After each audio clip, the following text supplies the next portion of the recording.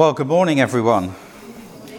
Nice to be with you again. I think last time I was with you, I was quite ill, actually, and just about made it to the end of the message. So thank you for enduring with me there. So we're in the discipleship series that we're running through, and this is the one on growth. A disciple is devoted to growth.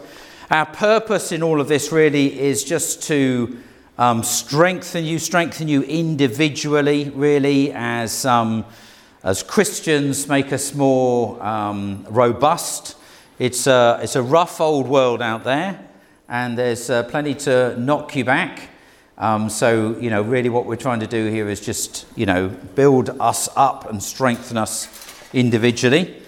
I must say, it was great last week to be just up the road at the hub here as One Church Sundays. If you didn't make it for whatever reason, let me just say you missed something there. It's really good. There's something different, something extra, I think, when the three congregations come together like this. And I don't want you to be missing out on any of that. We've got, I think there's much more to us when we are together than we have individually. And I just really want to encourage you as well. Come in here. I sense that there's a great deal that Wimborne and Fordingbridge can gain from you guys. You have a lot to give, beginning to see the purposes of the Lord Jesus in putting these congregations together, that they've got each congregation, they've got much to give to the others. We have much to gain from one another, and we have much to give to one another. So let me encourage you, any opportunity you have, and of course over the Christmas season there are plenty of opportunities. Any opportunity you have to gather together with folk from Wimborne and from Fordingbridge, do take that opportunity up and get to know your brothers and sisters there, and be confident that, they need you, that you've got something to give them. They need you. They're going to be enriched by knowing you and by mixing with you. Okay, so discipleship. Karen, can I just ask you to grab my drink under my chair, then just bring it up.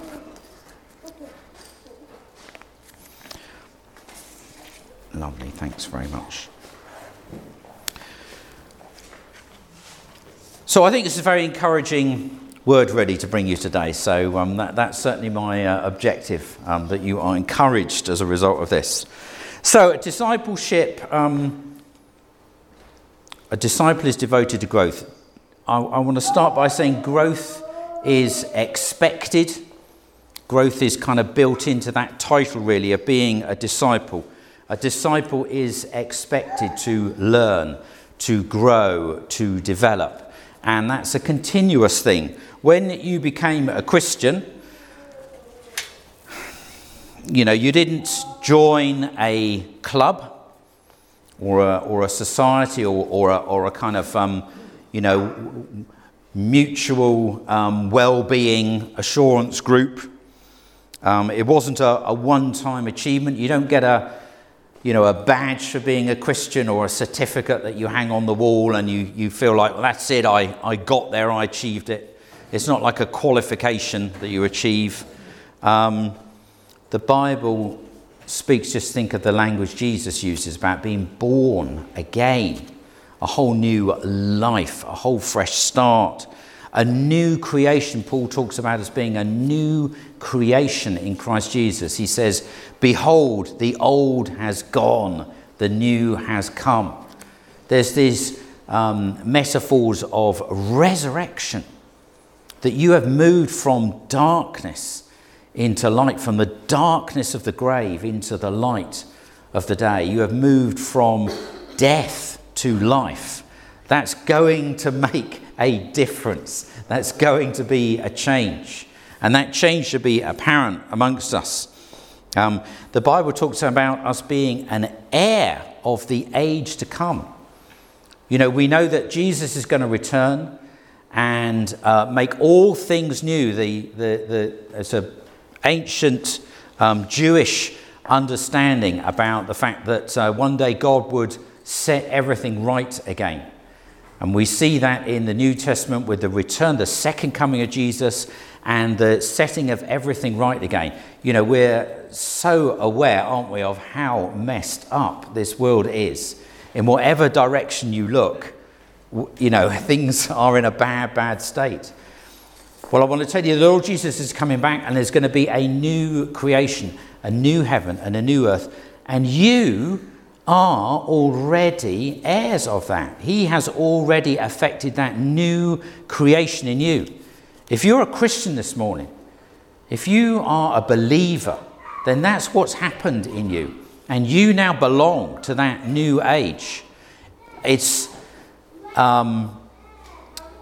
there is some satisfaction, I think, some encouragement sometimes when you look around the world and you think, yeah, I just don't belong here. I don't belong here. You can almost say it's not my problem. Certainly, you know, the solution is sorted. Things will be straightened out, and you belong to that new creation. It's already begun in you. So, so when we find in Romans 12:2, Paul says, "Do not be conformed to this world anymore, but be transformed by the renewal of your mind." In 2 Corinthians 3:18, he says that we are being transformed from one degree of glory to the next. In fact, he says it's like we're looking in a mirror, and what we see in the mirror is the glory of the Lord Jesus Christ. Now, when I look in the mirror, in the natural, I don't see that. But he says, spiritually, as if you look in a mirror and what your reflection is the glory of the Lord Jesus Christ. And then he says, and you are being changed from one degree of glory to the next to look more and more like that reflection that you see in the mirror. Now that word being transformed, that word is metamorphosis.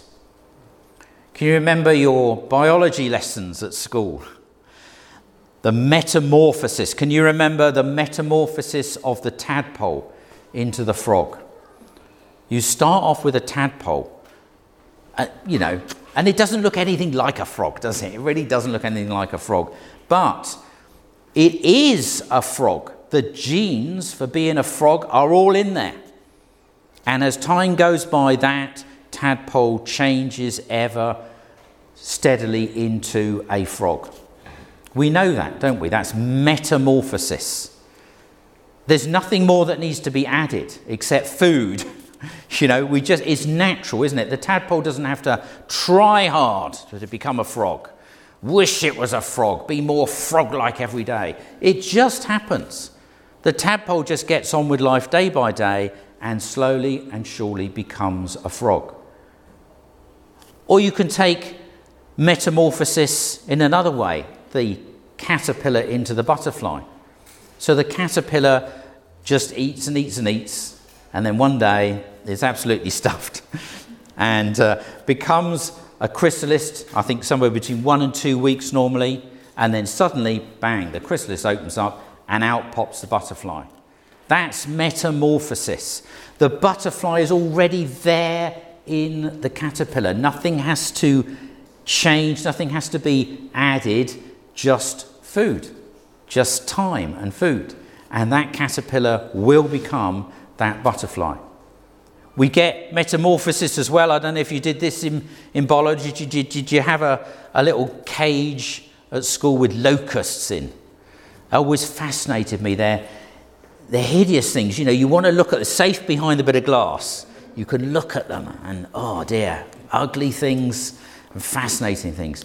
Well, a locust changes, it grows in stages. I think there were 5 stages, but you see it with the wings and with the legs. So to begin with, they just crawl. They're tiny little things and they just crawl. And then they develop their back legs and they become hoppers, so they can move more effectively by hopping. But they still can't fly. That's the last stage. And at the last stage, they get the wings and then they fly. Now, I think growth in our Christian life can be like all of those things. Some people I know addicted to, 50 cigarettes a day, they get saved, they get baptized, they get filled with the Spirit, never touch a fag again. Never have that desire, never have that craving, instantly broken. That's like your caterpillar into butterfly. One day it's this, the next day, wallop, changed, gone. But there are others who have to work on that.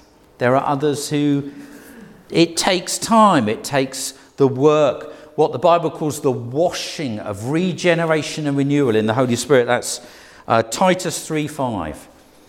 The washing of regeneration and renewal in the Holy Spirit. You think about inside of you, the detergent that you've got, the agent for cleansing that you've got is the Holy Spirit. I want to say the Holy Spirit. The Spirit of God inside of you, washing and cleansing and renewing and changing bit by bit. Sometimes that's stages. So you might find, for example, somebody preaches a sermon on something, it touches your heart, you feel God's talking to you, you feel God's speaking to you, and you want to respond, and you come forward and people pray, maybe lay hands on you, and you feel like, I've moved forward, I've gone up a step, I've gone from being crawling to hopping, now I'm moving forward, and there's a definite change, and you could put your finger on when that happened, but you still know, actually, there's more to do, there's more changes to make, there's more freedom to come in the Spirit. There's more fruit of the Spirit to grow in my life. I've got to be less of the old and more of the new.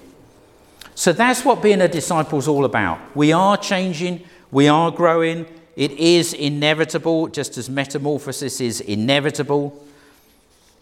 But it also comes in different, and it's not always the same for everybody. So we need to recognize that as well.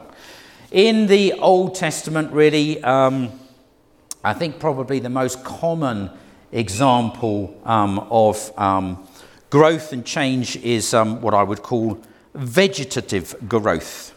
So let's think about Psalm 1. How blessed is the one who does not walk in the counsel of the wicked, nor stand in the path of sinners, nor sit in the seat of scoffers. But his delight is in the law of the Lord, and in his law he meditates day and night. He will be like a tree firmly planted by streams of water, which yield its fruit in its season. Its leaf does not wither, and in whatever he does, he prospers. This picture of a rich and flourishing tree comes up often in the Old Testament. The idea that the righteous man or woman is like a tree firmly planted, secure, stable, not going to get blown over in the winds and the storms, roots going down deep into the soil. That's a picture of our faith, it's a picture of our devotional life, it's an understanding of how, we are firmly planted in the truth of God's word. We understand who we are in Christ Jesus. We understand what our salvation is, what God has done for us. We understand where we've come from, how we've been changed, where we're going to. That's that firm, that's that root stock that goes right down and goes down into so it doesn't matter how dry it is on the surface. Maybe you go through seasons of no rain, but you know how to access the living water that's down there. The stream is there that's flowing all the time, and your roots can get down and draw on that moisture and draw on that nourishment and that life-giving sap, comes into you. And also the picture of someone whose branches spread right out. You're bringing fruit in season. So some seasons you're more fruitful than others, but always we're going round, always there's more fruit coming, always there's more fruit. And through that you're feeding people, feeding and nourishing those people around you, those people that are looking to you. There's the fruit. You are being a blessing to those around you. You are giving out. Remember the promise that God gave to Abraham. He said, I will bless you to be a blessing. You know, we've got to understand that when we're blessed, it's not just for our own satisfaction. We're blessed to overflowing. We're blessed to be a blessing. We receive from the Lord Jesus, but to overflow and give away and bless those around us. So that's about being fruitful. In whatever you do, you prosper. You know, you're having success. Things seem more oiled, shall I say. So, you know, let's say, you know, you're, I don't know, dealing with some admin, a bureaucracy of local government for one thing or another. Well, you find actually things flow through.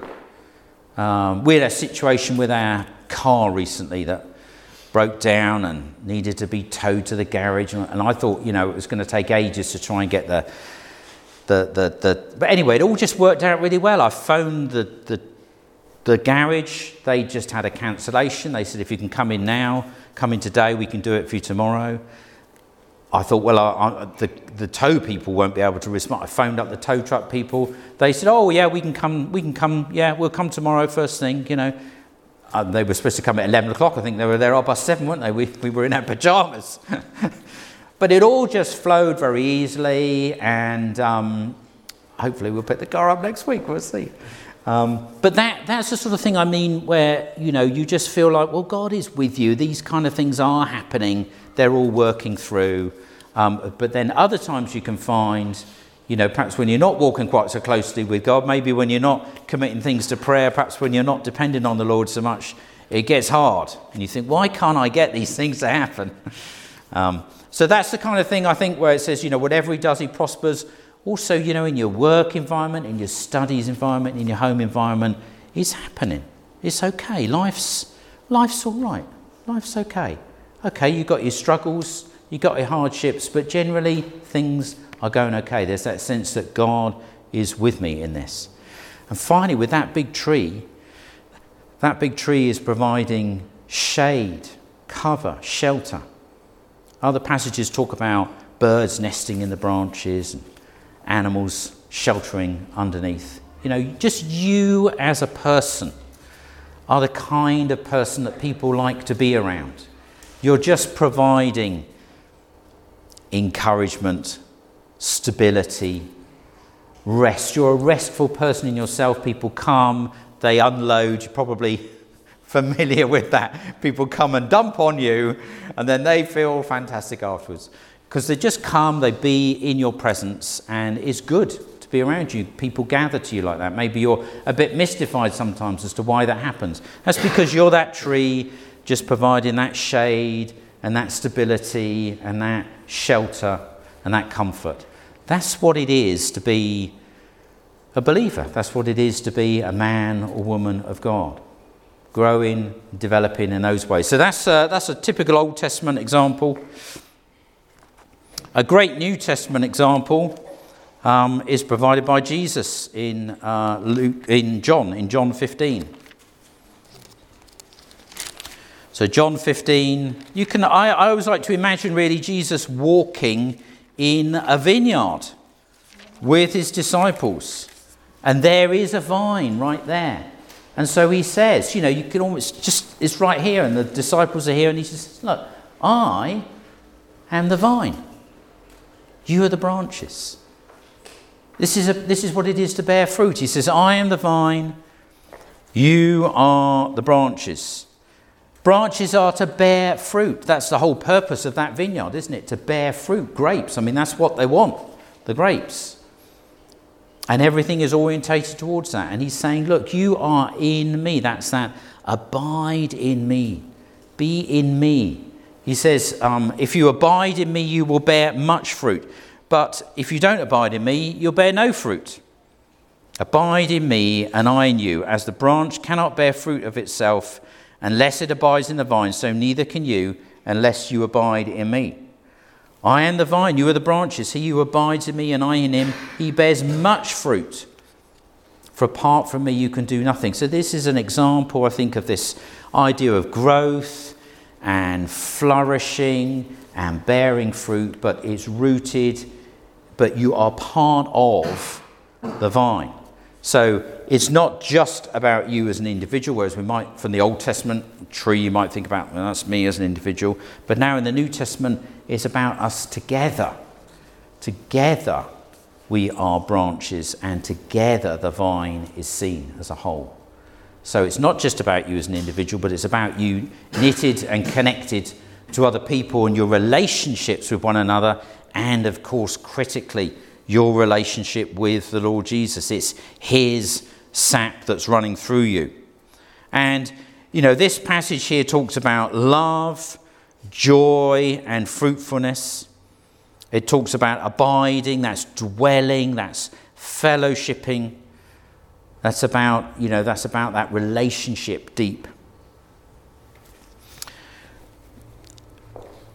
In Hebrews 12, chapter 2, and elsewhere in the scripture as well, but in Hebrews 12, chapter 2, Jesus is called the author and perfecter of your faith. And I think that's very encouraging to understand he's the one in charge of your discipleship. He's the one in charge of your growth. You don't have to study alone and as if you're studying for some kind of exam, and then there's a merit system. Who did best? He's in charge, so you don't have to be thinking, oh, I must be doing it, I should be more like this. Let the Lord Jesus be leading and guiding you. Sometimes there are issues in our lives, I think, that actually the Lord Jesus is, we don't need to address those right now, because actually I want to address something else, which perhaps is a little bit deeper, maybe something you're not so keen to go to, but actually this is what needs to be sorted out. Maybe there are some fears, maybe there are some insecurities there that the Lord would like to adjust and sort out for you. Well, we'd rather be, pressing in on, my flowing in the gifts of the Spirit, and perhaps I can be laying hands on people and healing them. Yeah, okay, but let's just deal with some of these things down here. So we need to yield to the voice of the Spirit and the prompting of the Lord Jesus in our hearts, and understand actually he is the author and the perfecter.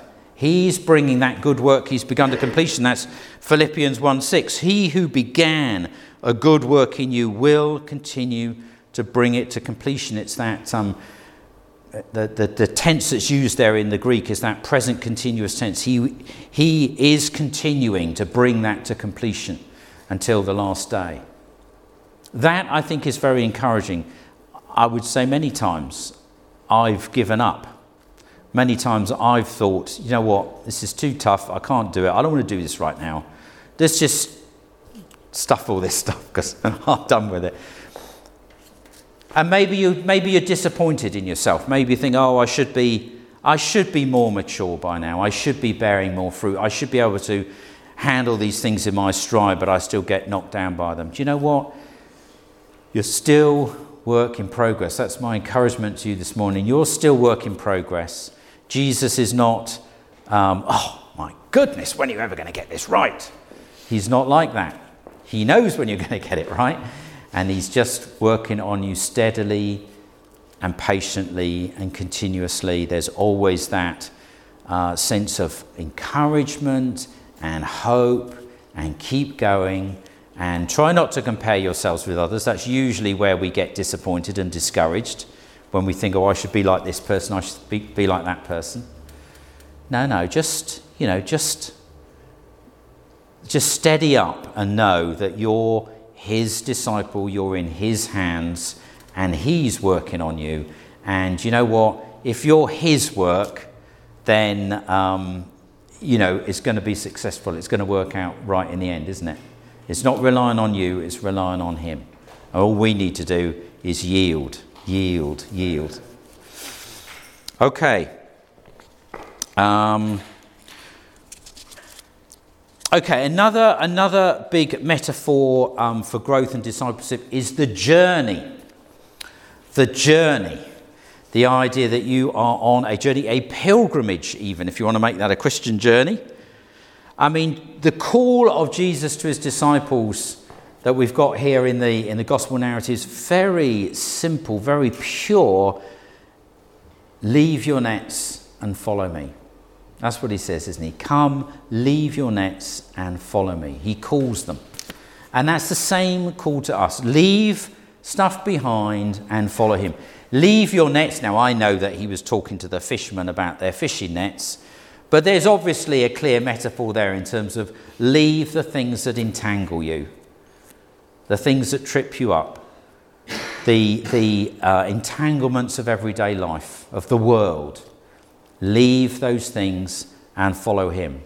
And so we should know, each of you should know, okay, these are the things that I've left behind. Got that sense of that's in the past, they're gone, that's what I'm leaving behind.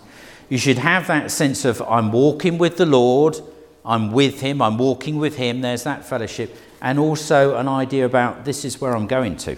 We've got a destination. We're heading somewhere. This is what it's not aimless, it's not purposeless. This is where we're going to. So that's discipleship, that journey, that sense of I'm on a journey. And it's a walk. It's a walk. It's a steady, continuous pace, walking pace. Don't walk too fast, don't run ahead, and don't lag behind. But take the pace of the Lord Jesus and follow footstep after footstep.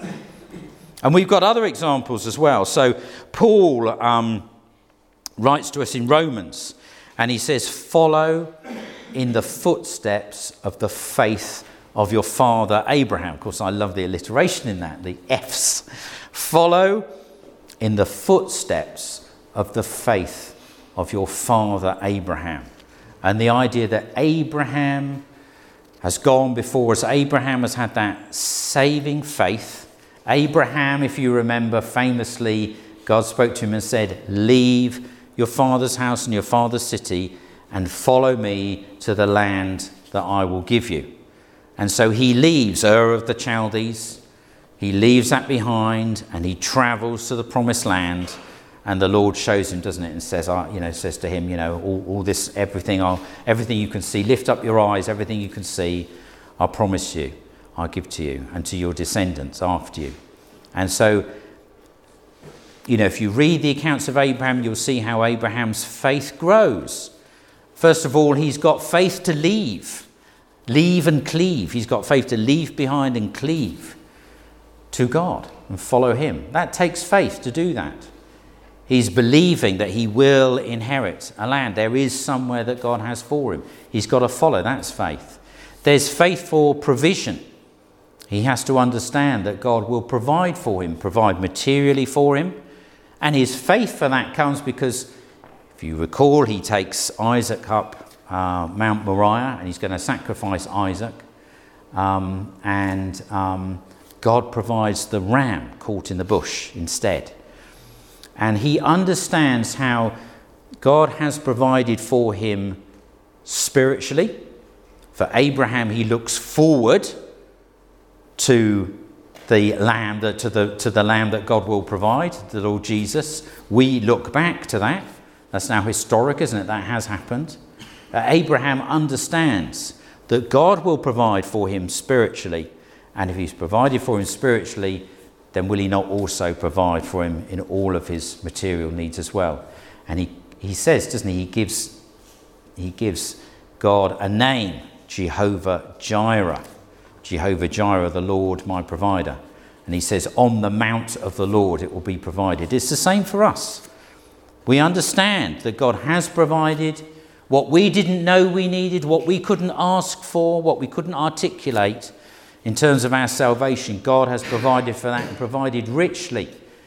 How will he not also with the Lord Jesus? If he hasn't withheld the Lord Jesus from him, it says in Romans 8, if he hasn't withheld the Lord Jesus from us, how does he not with him freely give us all things? Everything we need, all of our material needs, all of our needs. I remember as a young man how I was at a conference and this chap was coming forward with various prophecies, and different people were being promised different things, and it all sounded really spectacular and empowering. And it was my turn, and this chap said, God's going to give you friends. And at first I was disappointed because I thought, well, that's not very spiritual, is it? But actually, that's what I needed. That's what I needed. And it was that recognition that my Heavenly Father actually perceived what I needed and provided it for me. So that's walking in those footsteps of the faith of our father Abraham. Read his account, read his story, put yourself in his footsteps and follow him. So, follow in the footsteps of the faith of our father Abraham and others around you, of course, living and the heroes of faith in the scriptures here as well. In Corinthians, 2 Corinthians 10:15 says, grow in faith. Paul says, grow in faith. And what he says is, he links the growth of the church and its influence in growth in terms of numbers, but also growth in terms of influence in the community with the growth of individuals. He says, you grow in faith, and as you're growing in faith, you'll find that the church will flourish more in terms of its impact in the community, in terms of numbers, people coming in and getting saved. Just as an aside for you, he talks about sphere of activity. So if you come across that terminology in New Frontiers, where we talk about spheres, so commission is a sphere. There are others named after other people's spheres. That's why we use that word, because that word's in Scripture. Paul talks about a sphere of influence. So the idea is it's not just something geographic. It's not specifically geographic. It's more about relationships, and it's more about expertise in different sort of community endeavours. Different churches have different flavours, don't they? They're able to get involved in different areas of need, depending on how the Lord's put them together. That's a sphere of activity. So grow in faith, and your sphere of activity will expand and increase. Just to give a flavour to that, okay? So I don't think so much needed these days. Several decades ago, I think it was necessary just to counter some of the more sort of Americanized hype, really, in terms of faith. So what I want to do is I want to say, good examples. Daniel, well, actually, it was Shadrach, Meshach, and Abednego. Who in Daniel chapter 3, if you want to read that, that's the fiery furnace. And their faith, they articulated this faith to Nebuchadnezzar, who was about to throw them into the fiery furnace because they were not bowing down and worshipping his idol. And very respectfully, they just said, "Oh, great king, we don't have to answer you on this point. Our God is well able to deliver us from your hand, but even if he doesn't, we're still not going to bow down and worship your statue." And there's that sense of, God is able to do great and awesome things, but even if he doesn't, I'm still just going to be obedient. I'm still just going to walk on in the day-to-day things. So, we've seen that in our own church. I believed for my own neighbour, in fact, who came to the Lord and was diagnosed with a brain tumour. And, we prayed. Everybody prayed. We prayed. We laid hands on her. We sought God. But it didn't happen. And she died of that brain tumour. And it's kind of like, our God, I know God is well able to heal. And there are lots of examples of other people that have been healed suddenly and miraculously in that way. Our God is well able. But you know what? Even if he doesn't, we're just going to carry on saying God is good, God is love, he knows what he's doing, and it's not going to shake my faith. I'm going to walk on day to day and trust in him. That's that kind of faith that will get you through. That's the kind of faith that will achieve great things, but also will get you through on the day-to-day. Joshua's the same. I dare say some of you have got this hanging on the wall at home, maybe embroidered or crafted in some way. Joshua 24:15. Joshua appeals to all of Israel and says, serve the Lord. Don't serve the idols like your fathers did while they were in the desert. Serve the Lord. Be wholehearted about it. And then he just basically says, look, do whatever you're going to do. Do whatever is in your heart. But as for me and my house, we will serve the Lord. You got that written up on the wall somewhere? As for me and my house, we will serve the Lord. And that's that kind of, so you appeal to those and you say, please give your hearts to the Lord. Please walk in devotion to him. Please be wholehearted. But you know what?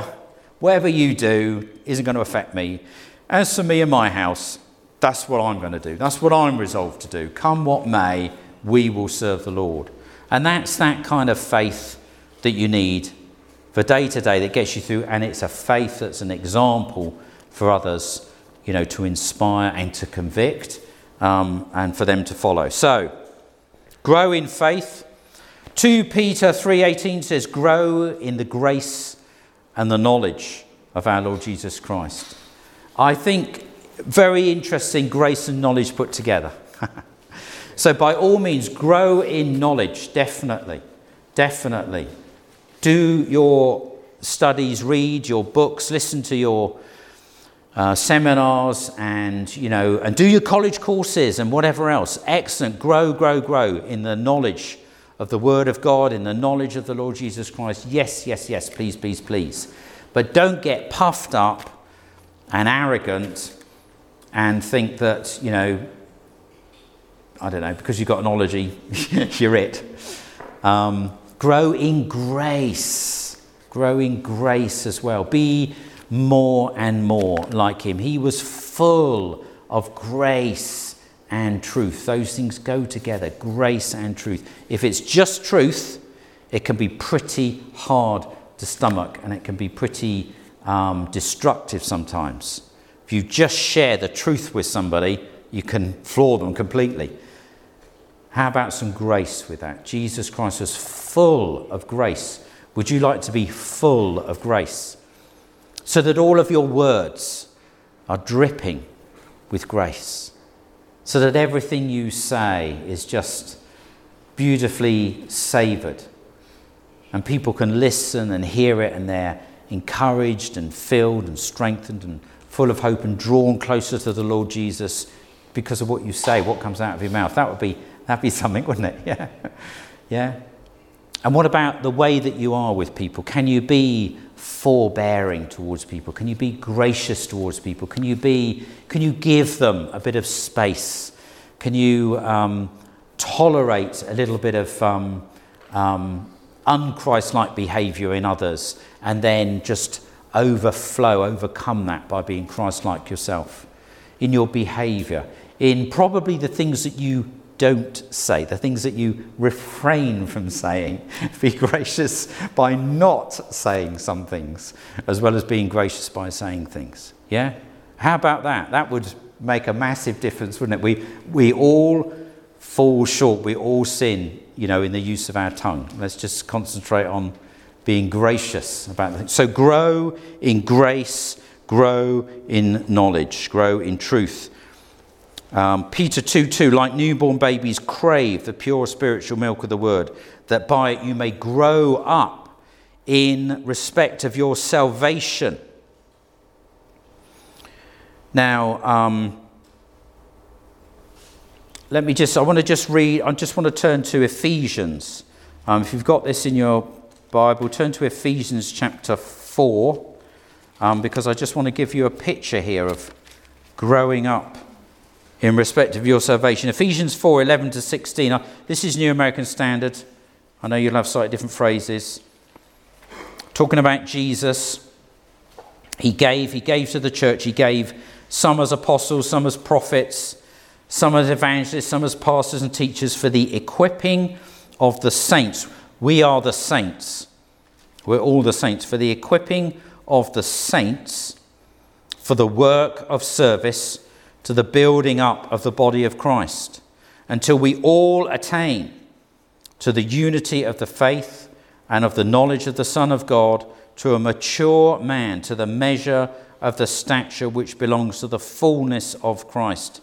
As a result, we are no longer to be children, tossed here and there by waves and carried about by every wind of doctrine and by the trickery of men, by craftiness and deceitful scheming. But speaking the truth in love, we are to grow up in all aspects into him who is the head, even Christ, from whom the whole body, being fitted and held together by that which every joint supplies, according to the proper working of each individual part, causes the growth of the body for the building up of itself in love.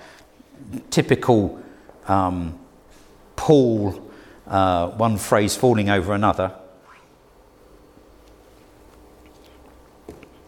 That's the kind of passage which, if you can get hold of it in the Message or the Living Bible or J.B. Phillips, you could probably get a hold of more of it there. Nice to use paraphrases for that sort of thing. I wanted to just pull out a few things. Number one, what are we growing up to? We're growing up to all aspects. Verse 15, growing up in all aspects into him who is the head, even Christ. We're growing up to be like Christ Jesus in every aspect, every angle, every way that you could look at him, every aspect of his nature and character. We should be more like him in every respect. That's what we're growing up into. He talks about in verse 13 there, to a mature man, the measure of the stature which belongs to the fullness of Christ.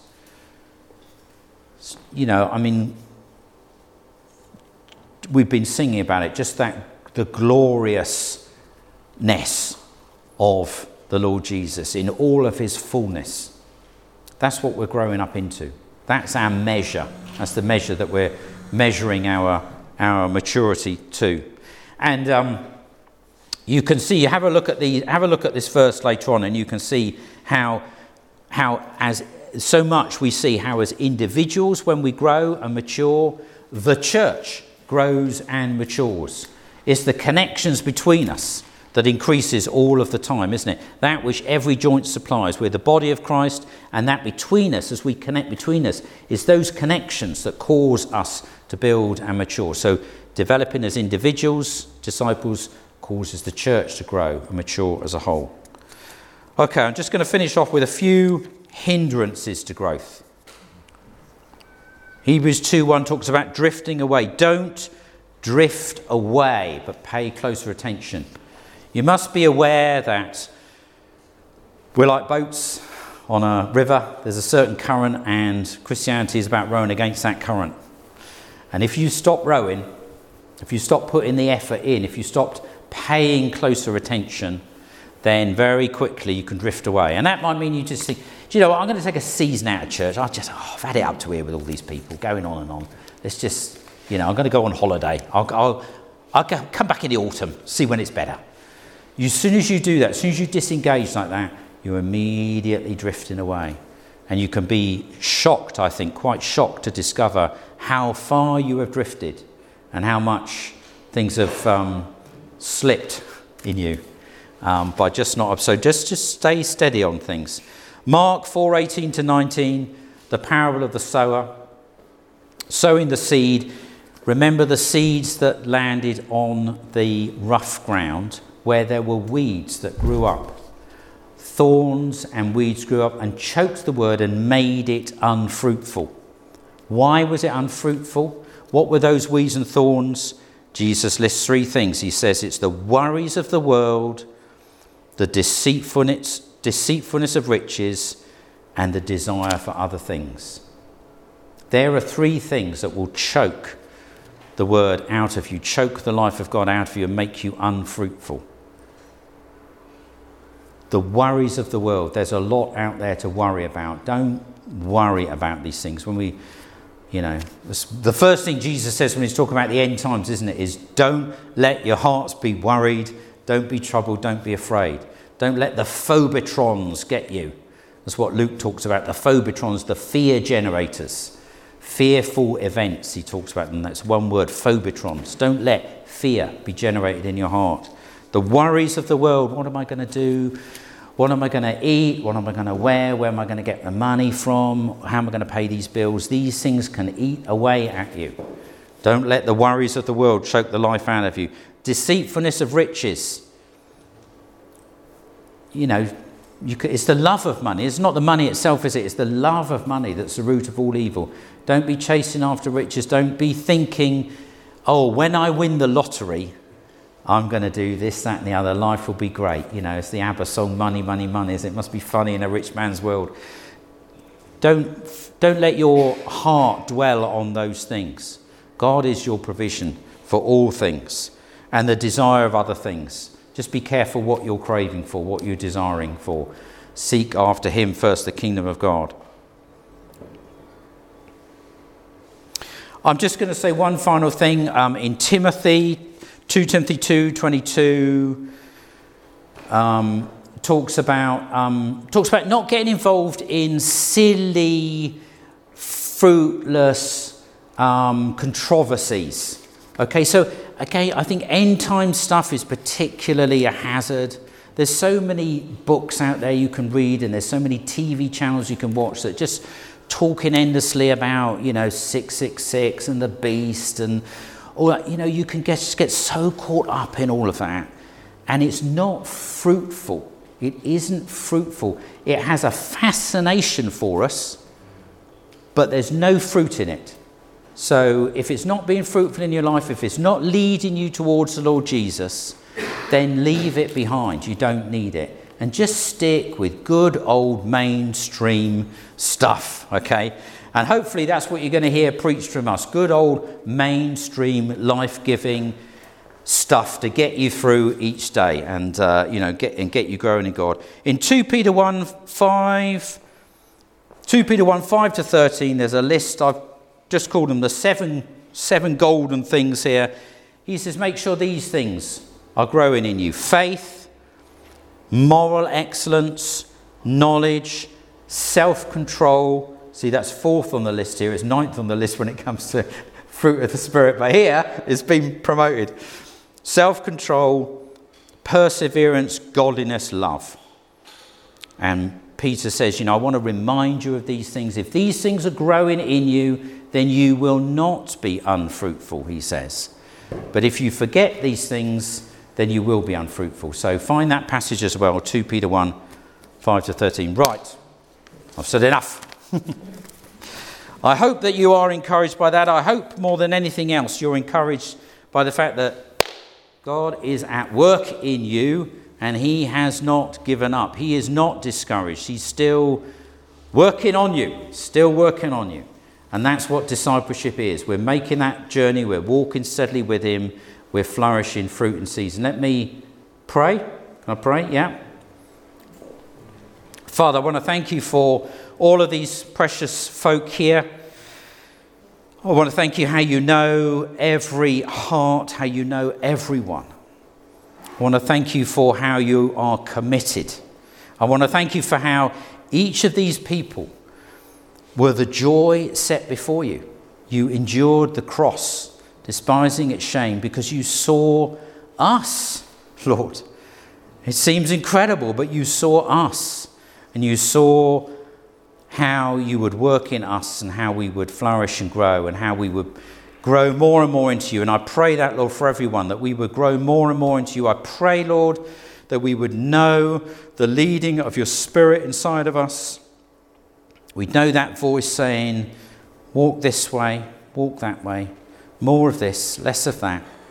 Keep going. That, Lord, there would be hope rising strong in our hearts, Lord, that we will keep walking on. Glad to be a disciple, glad that we are following you, glad that you are with us, leading us on all of the way. Lord, bless us. Lord, help us. Lord, encourage us. Lord, strengthen us and equip us, Lord. We just want to say we're glad to be your disciples. We want to be more like you. Amen.